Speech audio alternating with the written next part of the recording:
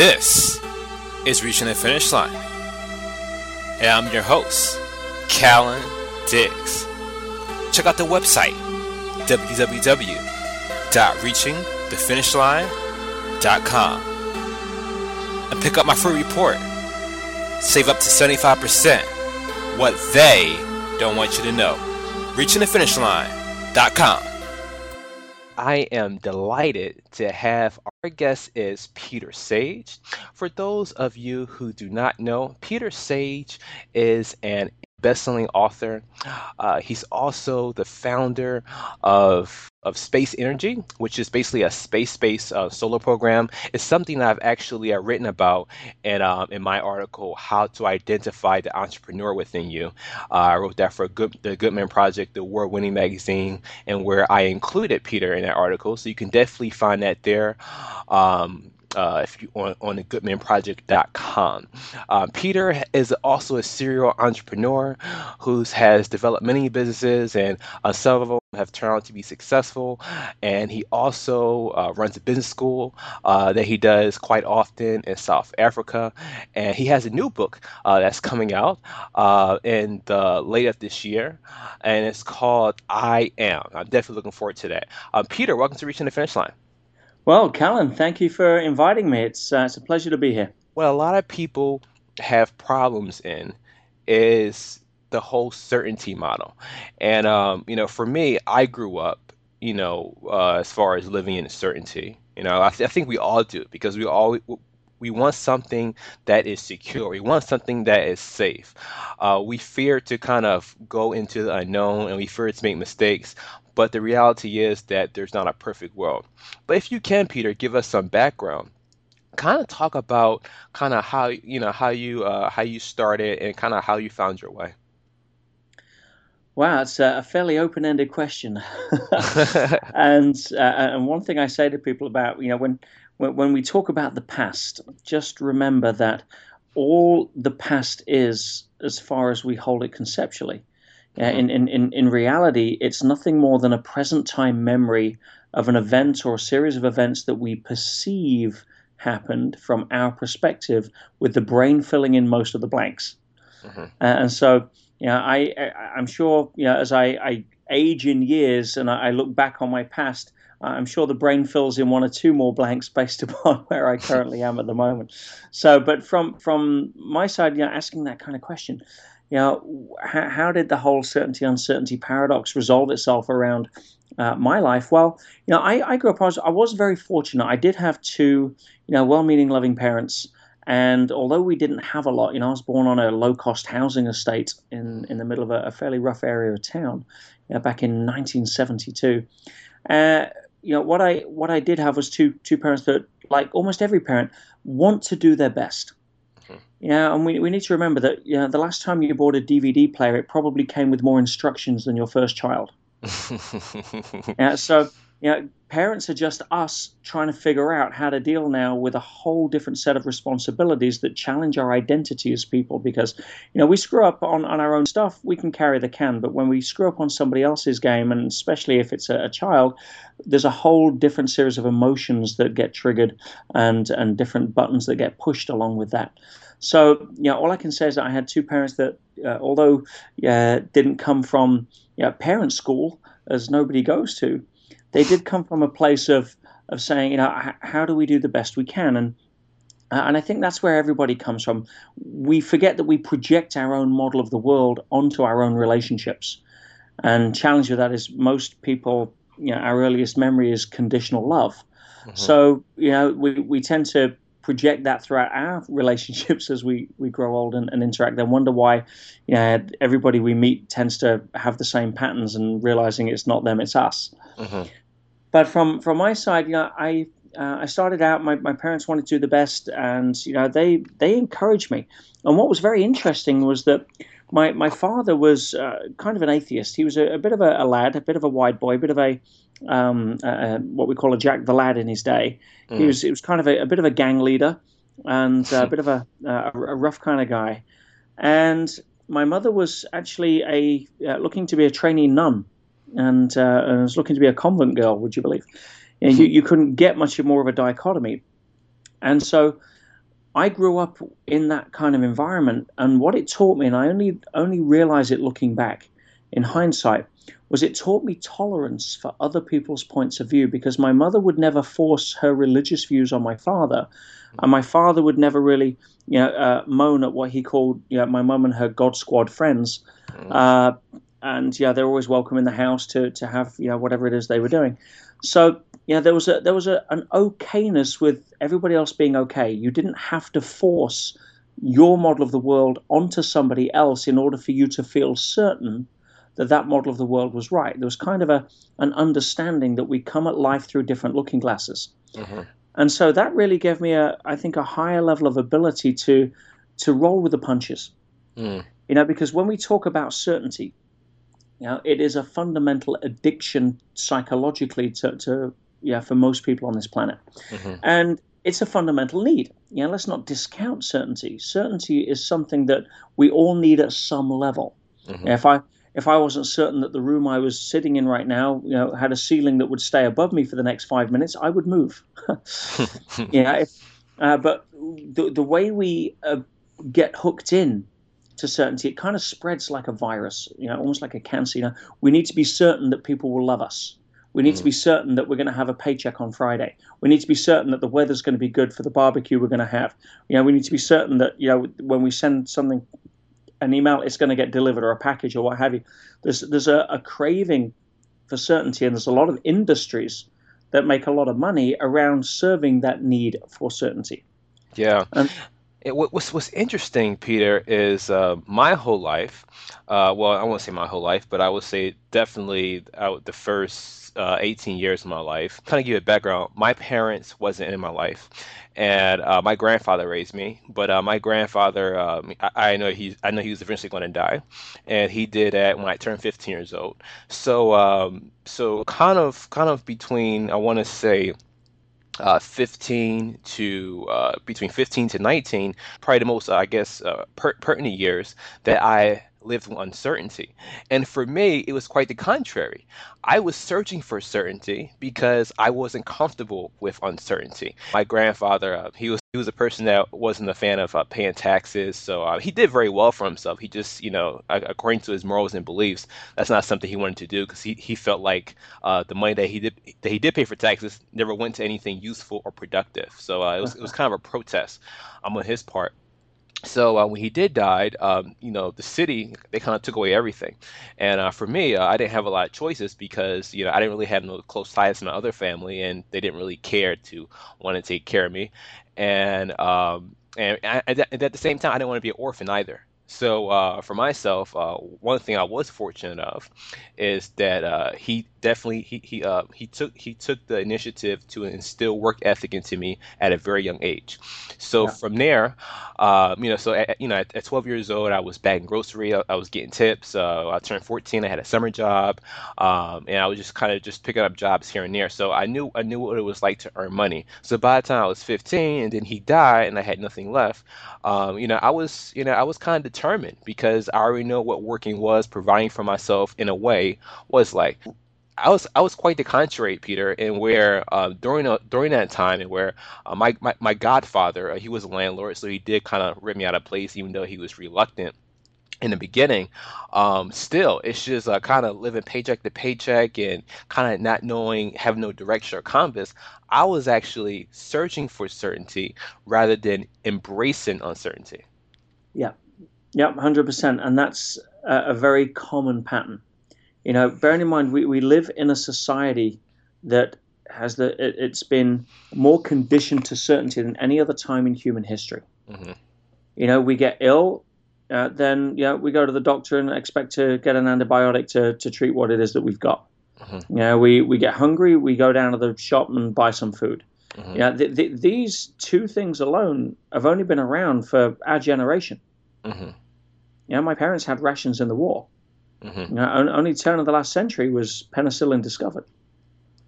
Hmm. So the children growing up into an environment that has so much certainty take it for granted, and they've never been tested. They've never been tested in the reality of life, which says that certainty doesn't exist in nature. Hmm. There is no such thing. Hmm. So, apart from, as you quite rightly point out, death and taxes. Hmm. Yeah. Uh, and yeah, from that side, learning to embrace levels of uncertainty is really a primary skill. And I say it's a skill because it's something you develop. It's not something you tend to be born with. I mean, yes, we do have a comfort zone, but that comfort zone, when it comes to certainty and uncertainty, is far more environmentally conditioned rather than genetically conditioned, Hmm. because of our usual reaction to circumstances. Just like the human body is conditioned, you could have good genetics, but if you don't go to the gym and you go to McDonald's, you're going to have a different result. Yeah. So, there's a situation where if you have a environment that tests you, we say the strongest trees don't grow in the best soil; they grow in the strongest winds. Hmm. You have people that get over the number one fear, which is the fear of death, for Hmm. most people. And people say it's the most paramount biological imperative is to avoid the fear of death. Hmm. But you have people that have gone through a near-death experience and let go of that fear, and they have a very different outlook on life. Nothing in their life changes in terms of the story of their life, but how they look at the story of their life shifts, and then everything shifts. Mm. So, if I could ask the listeners on the call right now, who here has had something in their life that they felt certain about? Whether it was a job, whether it was a relationship, whether it was a deal, whatever it was, only to have it taken away in a heartbeat. Mm. And virtually everybody on listening to this, I'm sure, could relate to a situation like that. So ask yourself, where does certainty exist? It doesn't. And therefore, you come to the conclusion that the people that I've studied that are the happiest, or not say the happiest, that live the most fulfilling or rewarding lives, or have easier access to fulfillment, joy, or freedom, emotional freedom, are people who have learnt to have a higher ability to handle uncertainty. Mm. Because uncertainty is ever present. Certainty is an illusion, doesn't exist. Get over it. Hmm. You know, but the condition or reaction to uncertainty is usually driven by the media into making you freak out about it. It's Hmm. sensationalized. It's hyped up. It's oh, one sniper is on the loose and 2 million people panic about it. Hmm. Oh, look, one aircraft goes down. Well, something you could board an aircraft on today's statistics randomly, every single day for the next 32,000 years and be okay. But oh no, Hmm. I'm not flying that airline because their safety record is 2 out of the last 2,000 flights have had something wrong with them, or Hmm. whatever it may be. So we get oversensitized to uncertainty, and therefore we start to lie to ourselves that we can't handle it, when the truth is we can, but we've been conditioned to be in a cotton wool society that says, oh, well, if this happens, then, oh my God, what do I do? I need somebody to come and fix it. No, Hmm. it nulls our resourcefulness, and it basically looks that gift in the mirror and says that you're not good enough to be able to handle this, when the truth is you can. Right. So, Peter, to give you some contrast, in my book, Reaching the Finish Line, I try to help people reach the finish line in their careers. And, for some people, they want to be employees. For other people, they want to be entrepreneurs. People have kind of found what's going to be a good fit for them. But a lot of people place a strong emphasis on college. They go to college because they believe that, if they get a college degree, that's going to be their ticket to financial security.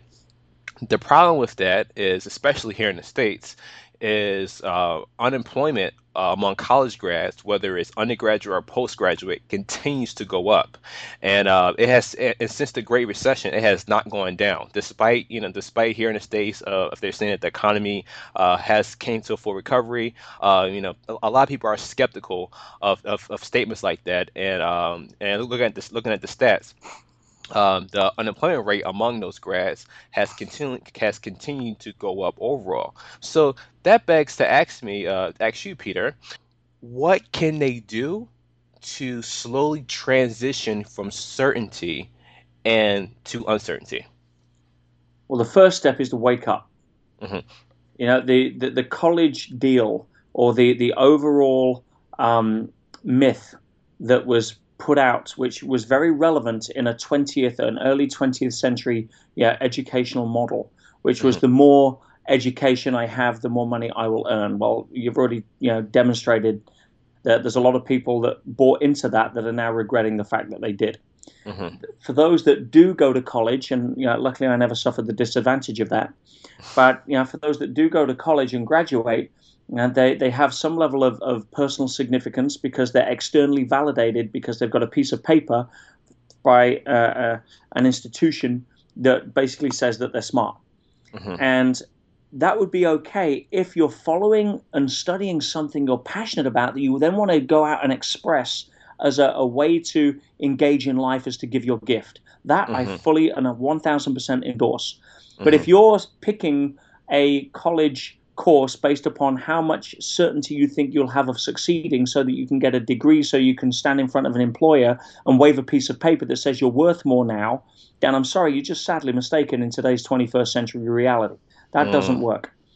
Yeah, people buy people, not resumes. Hmm. So if you're conditioned to thinking you need that certainty, and when you graduate, you still don't feel certain. And the people that graduate, statistics will show time and time again, rarely even enter into a career remotely associated to what it is that they studied in college, Hmm. Yeah. right? Here in the States, Peter, only 27% of college graduates are actually in a career that they went to, that's related to their major. And how long for? Yeah, and if for them for them it could be anywhere between 4 to 6 years, depending Yeah, if they got bachelor's or master's. yeah, and if that, so Yeah. I go into a field of study I've just spent 4 years of my life, learning about, Hmm. and within a period of months, if not a short period of years, most of them are off on something else. And Hmm. not just that, where's the guarantee in today's moving society that what you're studying right now won't be obsolete by the time you graduate? Hmm. Yeah, because we're definitely in the information age, and things are constantly changing, and we're definitely living in an ever-growing era of society, and so I definitely agree. And there's no guarantee that by the time you graduate with a particular degree, that it's going to be relevant for the next 8 to 10 to 20 years. But Of course not. I like what you brought up, Peter, about as far as when you said about the whole passion and tying it to college, and where I agree, if a person is really passionate about, let's say, teaching, and let's say they graduate and they don't end up working. Well, if they're if they're very passionate about teaching, well, they're going to be a teacher anyway because they're passionate about teaching. They love it, they enjoy it, they're thriving on it. But if it's just someone that's going to college that's just expecting a bigger paycheck, and like you said, that's waving in front of the employer and say I'm worth more, then yeah, they're going to be very disappointed. So.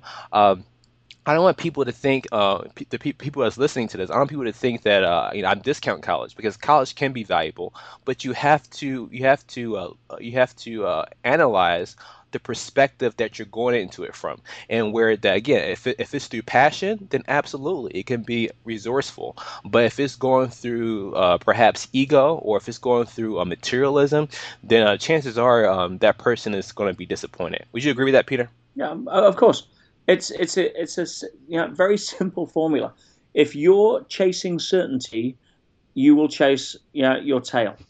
And in terms of unfulfillment, because uh, you cannot achieve a sense of personal satisfaction if you take the path of, oh, what do I think will be the easiest path to take to get me where I think I want to go. Life doesn't work that way.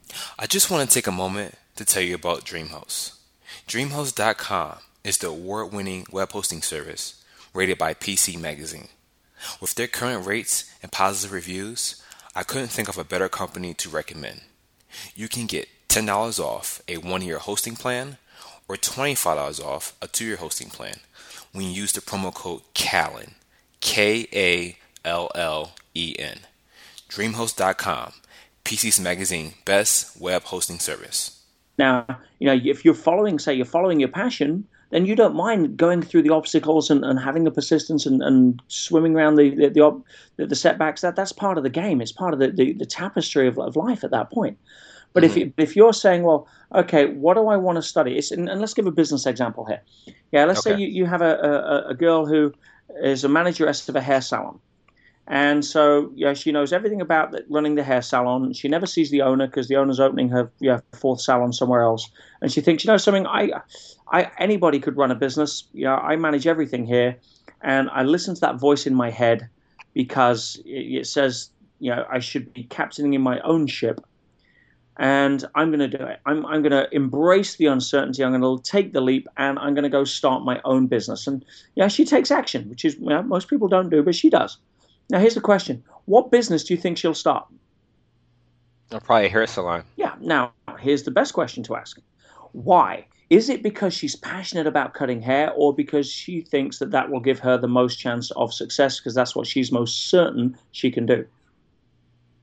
Well, for most people, she's thinking that that's what's most certain that she can do. Absolutely. So here's what happens. That's the first fundamental mistake. So now we go and we're going down the path of certainty in business, which every business owner and entrepreneur will tell you, the time it takes for something to show up in business that wasn't on the business plan is around about 36 seconds. It doesn't exist. So when uncertainty shows up, as it will, predictably, then psychologically, she started that business because she was following certainty. Now uncertainty shows up.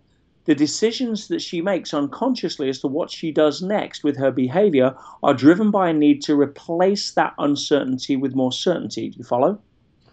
So she doesn't do what is required to be working on the business. She starts doing what she's most certain about, which is working more in the business. So she starts cutting more hair.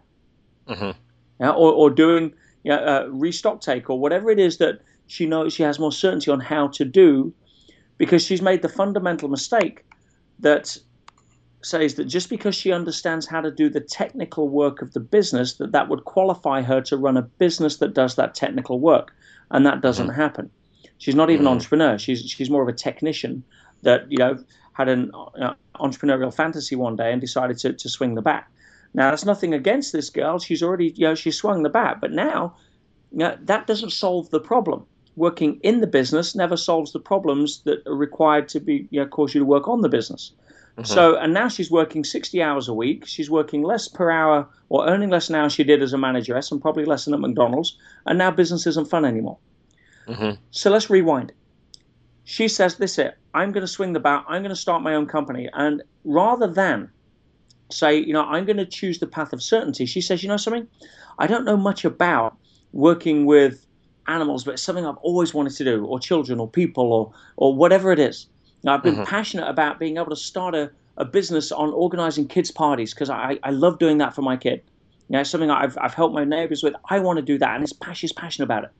Now, when uncertainty then shows up, which it will, and probably sooner, if she doesn't know too much of the technical aspect of the business, she then starts to handle that uncertainty from a place of passion, which will always tap her into being more resourceful than if she's being thrown out of whack by trying to find certainty. Does that make sense? So, by embracing the uncertainty at that level and saying, I don't care what's going to show up, but I'm going to use certainty and uncertainty to my advantage. How do I do that? I'm going to become massively certain that I can handle uncertainty. That's a great way that you put it, Peter. I've listened to a lot of your interviews, obviously, and there are a handful of books that you've recommended that I've had the chance to read some of them, and I've really been appreciative of those works. I've started reading a few books by a person you mentioned by the name of James Hollis. Oh yeah, excellent guy. And I've read one was called Why Good People Do Bad Things, Understanding Your Darker Self, and the other one was What Matters Most, Living a More Balanced, Considered Life. And those books has really kind of opened some doors and kind of give me a better understanding of kind of myself and people. And there's a lot of other books, but would you say, Peter, perhaps reading some of these books that you mentioned probably can help people turn the tide and become more comfortable with uncertainty? Here's the deal. If you think that by reading a book it'll help, you're virtually running the same pattern. You're looking for certainty externally. Now, what the books can do is give you greater insight into uncover some of the reasons yourself why you can then switch how you balance certainty and uncertainty, but a book is never going to do it. Just like reading Think and Grow Rich isn't going to make you rich. Yeah. It will ignite something in you if you're ready to hear it. Hmm. And Okay. so from a book perspective, Hollis is pretty heavy going, and I'm very impressed that you've gone out and actually read a lot of his work. He's an amazing guy, and it just really shows me the testament to where you're at, Callan, in your Hmm. life, because when the student is ready, the teacher does appear. Right. And if you have a look at say the pattern that's running, most people are trying to use skills to get certainty. Hmm. Oh, when I take this course, read that book, learn this technique, then I will have more certainty. Yeah, more certainty in how to handle uncertainty. It's never going to Hmm. happen. You're on a hamster wheel to nowhere, because Hmm. now when you finish that book or that course, unless you, as I say, have it hold up a mirror to show you a part of yourself that you can identify with that allows you to tap into what was already there, then you're relying on something external, and that's never going to happen. Mm. You'll have more skills, but you won't have the certainty. That's why you see people in education say, "Oh well, when I get my degree," and they get their degree, then they want their masters, and they get their masters, they want their PhD, and Hmm. it's this progressive path of thinking: when I arrive at a destination that I'm not already at, then I'll be okay. But guess Hmm. what? You're always at the destination you're at. Hmm. So therefore, you cannot have a situation whereby you think that skills will give you certainty. Now, if that it's contextual. I'm talking psychological here. If you want Hmm. some certainty on how to drive a car, you've got to have some skills in some driving lessons. Yeah, Right. then you build it if it's context specific in that area. But if you're talking about certainty and with which to handle life or start a new business, and you're under the illusion that learning everything will give you certainty, it may give you temporary levels or higher levels of certainty, but certainty comes from within. Hmm. Certainty comes from standing on the edge, saying, "Listen, I don't know what's going to happen next. I don't care what's going to happen next. I know I'll handle it." Hmm. And because Right. if you're trying to learn everything you can about, and take driving as an example. If you're trying to learn everything, there are going to be situations on the freeway that you didn't learn about how to Hmm. deal with. Hmm. Coming from a place of, oh, I've got to learn everything to handle every situation, versus, know something? I trust I know and go. I'm going to deal with this as it happens, the best of my ability. Yeah, and life can roll the dice, and I'll roll with it. Let's play. Let's dance. That's a different attitude. That doesn't come from reading a book. Reading a book Mm. will allow you to deepen those levels of ownership around that if you read the right stuff, and avoiding the media, which I'm Hmm. passionate about, or, as you probably know, or it's not going to happen. Yeah, you Right. give me somebody who has no skills or half the skills and no certainty, but 1,000% certainty, and you give me somebody who has all of the skills and half that certainty, and my money's on the person that has the certainty, because they'll figure out a way to make it work. Hmm. Simply, it's just a tool that we can use to ignite ourselves within, to basically, light the fire within us, to trigger, to make us be the champion that we have, or basically discover the champion within ourselves. It's not so much of reading a book and thinking that it's going to be the solution, rather reading a book and looking for the insights that can that can click with you and that can ignite you to overcome your fears, overcome the challenges that you see as obstacles. Would you say that's right? 100%, absolutely can, and that's why you can have two people read the same book and it speaks to them in very different ways. Mm. It's a reflection of your level of consciousness and readiness at that time, or awareness and willingness to be open to something that's a greater possibility.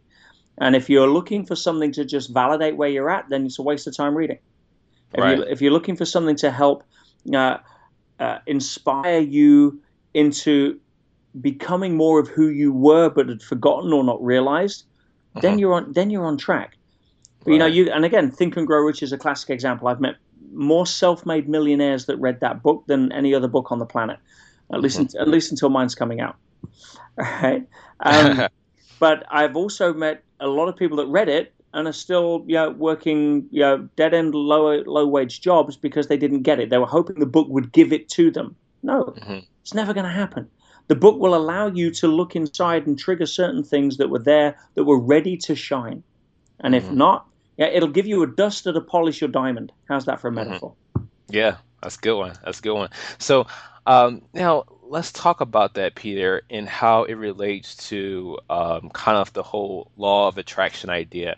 And so, for some people, people kind of have the basic concept, which usually is derived from the movie The Secret, that if they think about something long enough, and they have vision boards and things like that, that they're eventually going to attract it in their lives. And really, that I think that's a half truth. And The Secret was a great movie in many respects. And I know most of the people that star in The Secret as good friends of Hmm. mine. We've all been in the industry for many years, and it was a two-edged sword. On one side, it exposed people who were in victim mode to the absolute truth that our thoughts create reality at a certain level. Yeah, Hmm. there is a correlation between how you think and the circumstances of your life. So it was very good to expose people to that. The Hmm. flip side of that sword was the fact that it oversimplified the fact that, well, then, okay, think positive thoughts, think get rich, yeah, meditate on checks in the mail, and guess what happens? You become rich. Well, no, that doesn't happen. Yeah, you Hmm. meditate on checks in the mail and you get an eviction notice, right? So there has to be a deeper level of understanding. And the reason that a lot of people, from a practical perspective, are turned off is Hmm. because they make it too nebulous. Yeah, the whole mysticism of metaphysics has been for many centuries very nebulous because we didn't have the understanding of the science to back it up. Hmm. Now we do. Yeah, in the last 5 to 10 years alone, the advances in quantum physics, nonlinear dynamics, advanced chaos theory, ontology, all of the fringe sciences that have been benefiting from this knowledge revolution and technological revolution have all validated the same things from a million different angles. And Hmm. that is that the outer world is created by our inner world. Yeah, Hmm. and at a subatomic level, all matter comes from the same place. It comes from a unifying energy field where everything exists as a possibility and is collapsed into a particle matter reality based upon something that we don't understand, so we label it, and that label is intention. Hmm. So our intention is a huge part of what shows up in our life. Now, again, it's never as simple as, well, let's just intend, because if we I'm a simple guy. I like bringing it down. But if we imagine we have, say, a thinking center and a feeling center, the Hmm. first rule of being able to use the law of attraction to your advantage is to understand that you need an alignment, you need a harmony, you need a connection between your thinking and your feeling center to make them on the same track. The Hmm. challenge there is that what aligns our thinking and feeling center faster than anything else is fear. Hmm. And going to watching The Secret or going to a positive development seminar or anything, all that kind of stuff means, oh, I'm going to be a millionaire, I'm happy, I'm happy, I'm happy, and you get your mind trying to repeat mantras, and the heart turns around and says, I don't really believe it, because my self-worth and my net worth are tied together, and my net worth is in the toilet. Hmm. Therefore, I'm not really a millionaire. I've got to pay the mortgage on Friday, although I'm standing in front of the mirror making these false claims to try and convince myself. Well, you'll never convince the heart. The heart only Right. knows truth and non-truth. Game over. Right. Yeah, the mind is an amazing tool that'll run the show for you if you allow it to, but the heart, you can never lie. Hmm. So if you have alignment between the heart and mind and you believe what it is, which is why passion is so important, because you follow your passion, it unites your heart and your mind together. Hmm. Yeah, go follow what you're passionate about, and you can turn that into something that'll then materialize into wealth. Bearing in Hmm. mind, wealth is nothing more than the perception of abundance. If we Hmm. attach that to a monetary aspect, which is what most people assume wealth to be these days, then you start to understand that all money is a byproduct or a consequence of how much value you can add. And you can't add any value to anything if your heart and mind are not aligned on what it is you're passionate about. Right. So, That's so broadcasting that signal, it has to have a consistent basis. As soon as you focus your intention, it affects matter at a subatomic level instantly.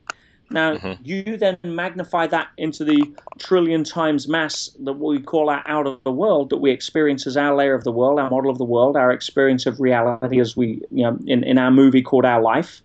hmm And all of a sudden, you realize that it's like you can't make a baby in 3 months, hmm right? Yeah, there is a time period where it transitions from the subatomic into, or the quantum into the Newtonian. And we call that Newtonian to quantum to Newtonian transition point. And it takes time.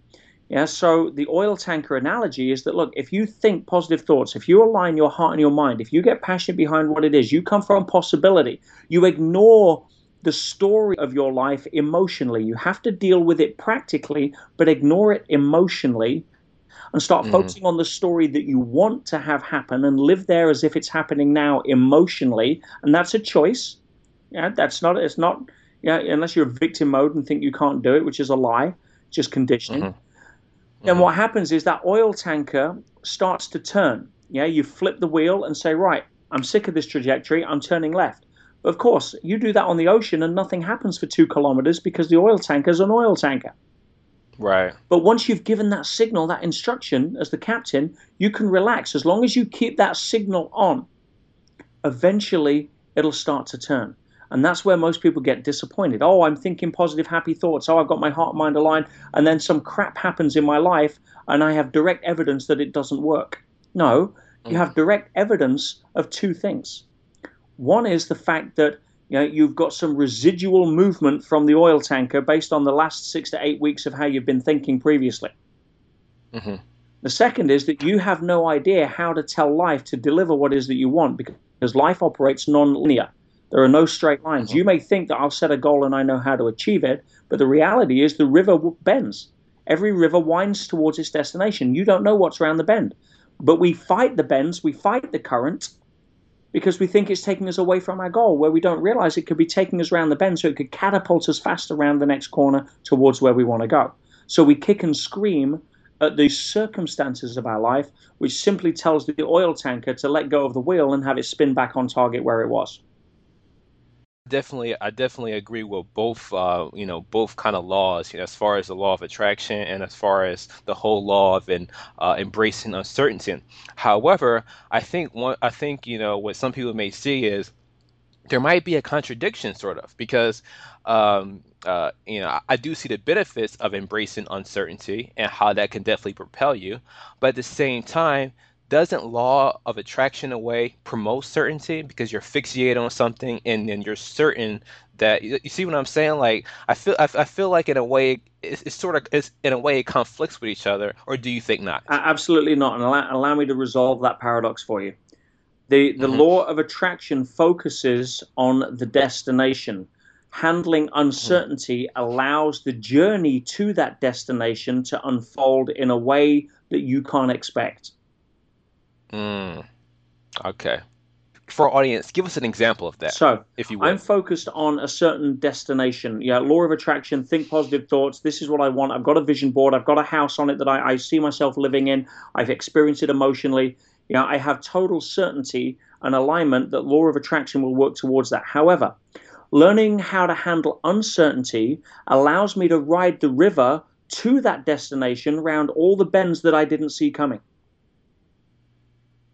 I see. So in a way, you are using certainty, but you're not using certainty as sort of like the main vantage point. It's more like in the background as far as Exactly. Use your ability to handle for certainty to handle your position in the current.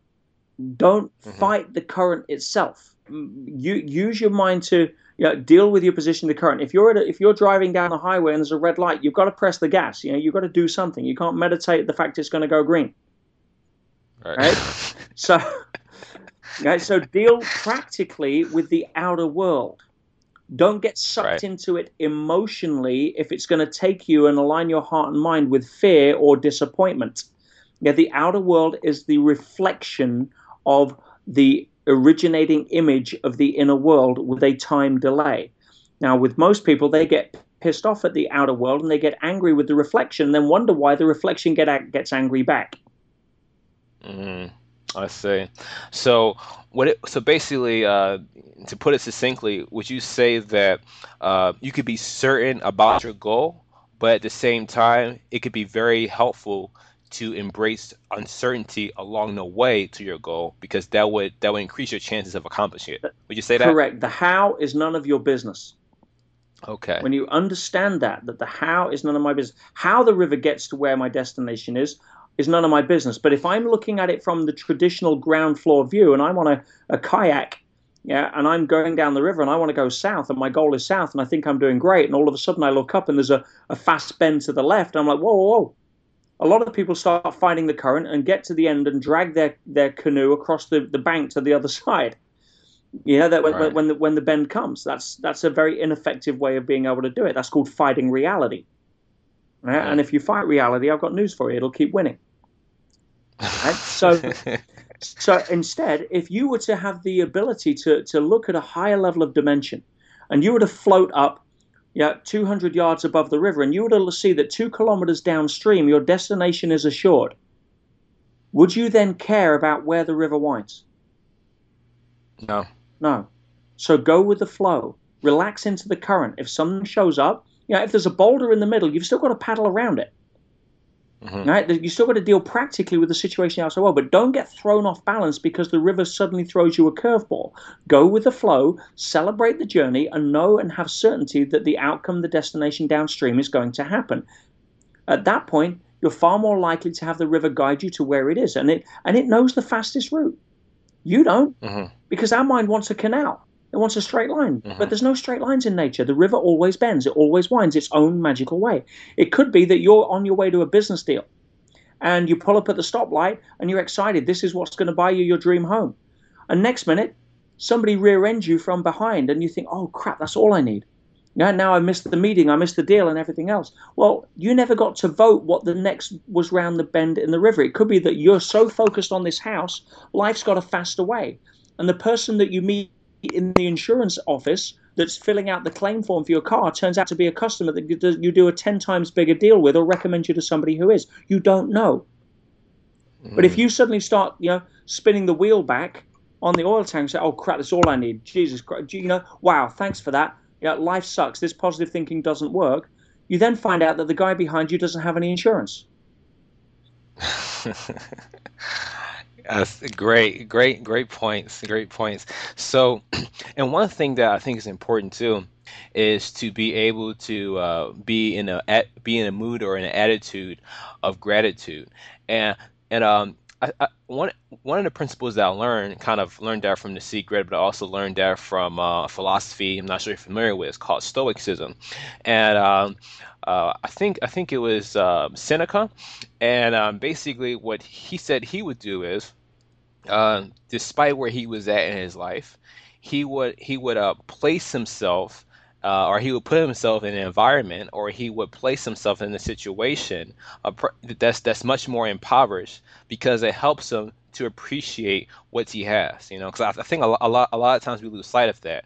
A lot of times that we get frustrated because we don't have certain things, and perhaps we're not mentally ready for it. We're not emotionally ready for it, as we spoke about it before, because we're so fixated on certainty we can't get past that.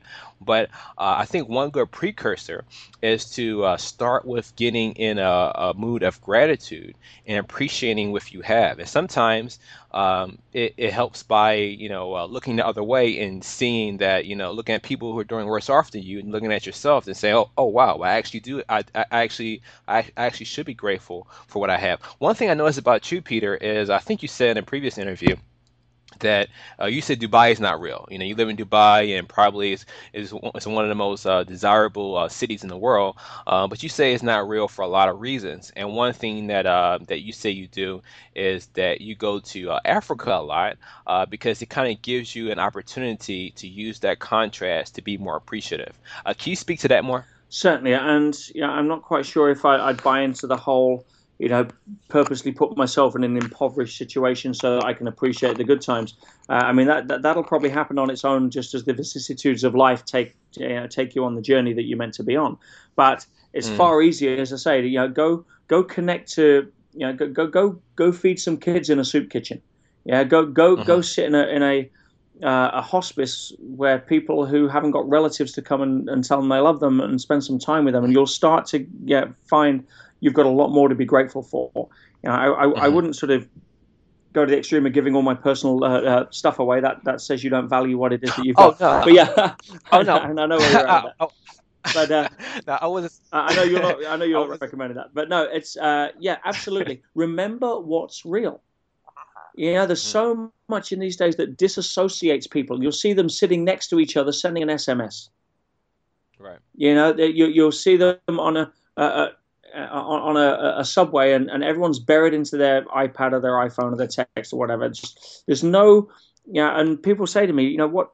I'm in business to business, or I'm in business to consumer, and I'm like, no, you're not. You're in H to H. Yeah, 21st century business is human to human. Hmm. Yeah, we're connected at that level, and it doesn't matter what somebody's got. Yeah, if that's a reflection of some of the value they've added, then celebrate that. If somebody Right. hasn't got as much, then show them a way to add more value. And it doesn't have to be getting out there in business. It could be touching somebody in a way that really puts a smile on their face because they feel as if they've been heard. Hmm. You know, so you know, gratitude is the fastest way to get into a state of abundance. Hmm. And we're surrounded by abundance. It's a natural birthright. You know, the apple doesn't produce one pip. The tree doesn't produce one apple. There is abundance Hmm. everywhere in nature. And if as soon as we get into harmony with that, we can start vibrating at that level, and we start to find more abundance in our life. Would you say, Peter, that being in a state of gratitude makes you more comfortable with uncertainty? 100%, because Would you? you can always find things to be grateful for. Most people who are, experiencing the certainty trap, to be Mhm. fair, and have stress about that, is because usually they're far too focused on themselves. Mhm. Sorry, that's just the way I find it. You Mhm. know, you start putting your attention on other people from what can I contribute, not what can I take. And you'll start Mhm. getting in touch with a way to be able to handle more uncertainty. Mhm. You know, Great. Great. and if it's from I'm sorry, Peter. if it's done from an authentic place, not a horse trade. Mhm. Yeah, and so coming from a place of, how can I serve? How can I add value? How can I contribute? Not because I'm scoring points, but because it's the right thing to do. Mhm. Right, great. So, Peter, if you would, let people know, kind of, what you're currently working on, and how people could follow you. Well, my website is petersage.com, and I'm spending most of my time right now, apart from putting the book together, teaching what I'm passionate about, which is obviously my philosophy, personal development, and business. I'm running a 3-day millionaire business school, which I do around the world. As I say, I've just done one in Johannesburg. We're doing one in London next month. Check my website for Hmm. details. It's an incredible 3-day experience that I've designed to take people through an entire process of redesigning themselves, reinventing themselves to a place of abundance, and then giving them all the tools, techniques on how to go start a business or improve the business they've got to create the financial abundance that supports that. And it's a transformational 3-day program. I'm very proud of it. It's my favorite 3-day event that I teach. But I'm doing a lot Hmm. more around the world now. Again, please follow me on either Facebook or Twitter. I'm always trying to put out as much value as I can and give people as much information as I can. My YouTube account, for example, has a ton of stuff on there for people. But please go to my website, register your interest, and I'll send you a lot of things that I think will help not only with the certainty and uncertainty trap, but also a lot of other ways that I want to add value, whether it's personal abundance, business, understanding psychology, being able to be ready so that the teacher will appear, and much more. Peter, I am so glad that you came on. Thank you for being our guest and reaching the finish line. Cal, it's an absolute pleasure. You're doing amazing work, my friend. Please keep up the great job that you're doing and inspiring other people, and thank you for the opportunity to share. Thank you for listening. Just another great episode by Callan Diggs, best-selling author and career strategist at Seen and Fast Company and Inc. Magazine. If you're not on an email list, you're missing out.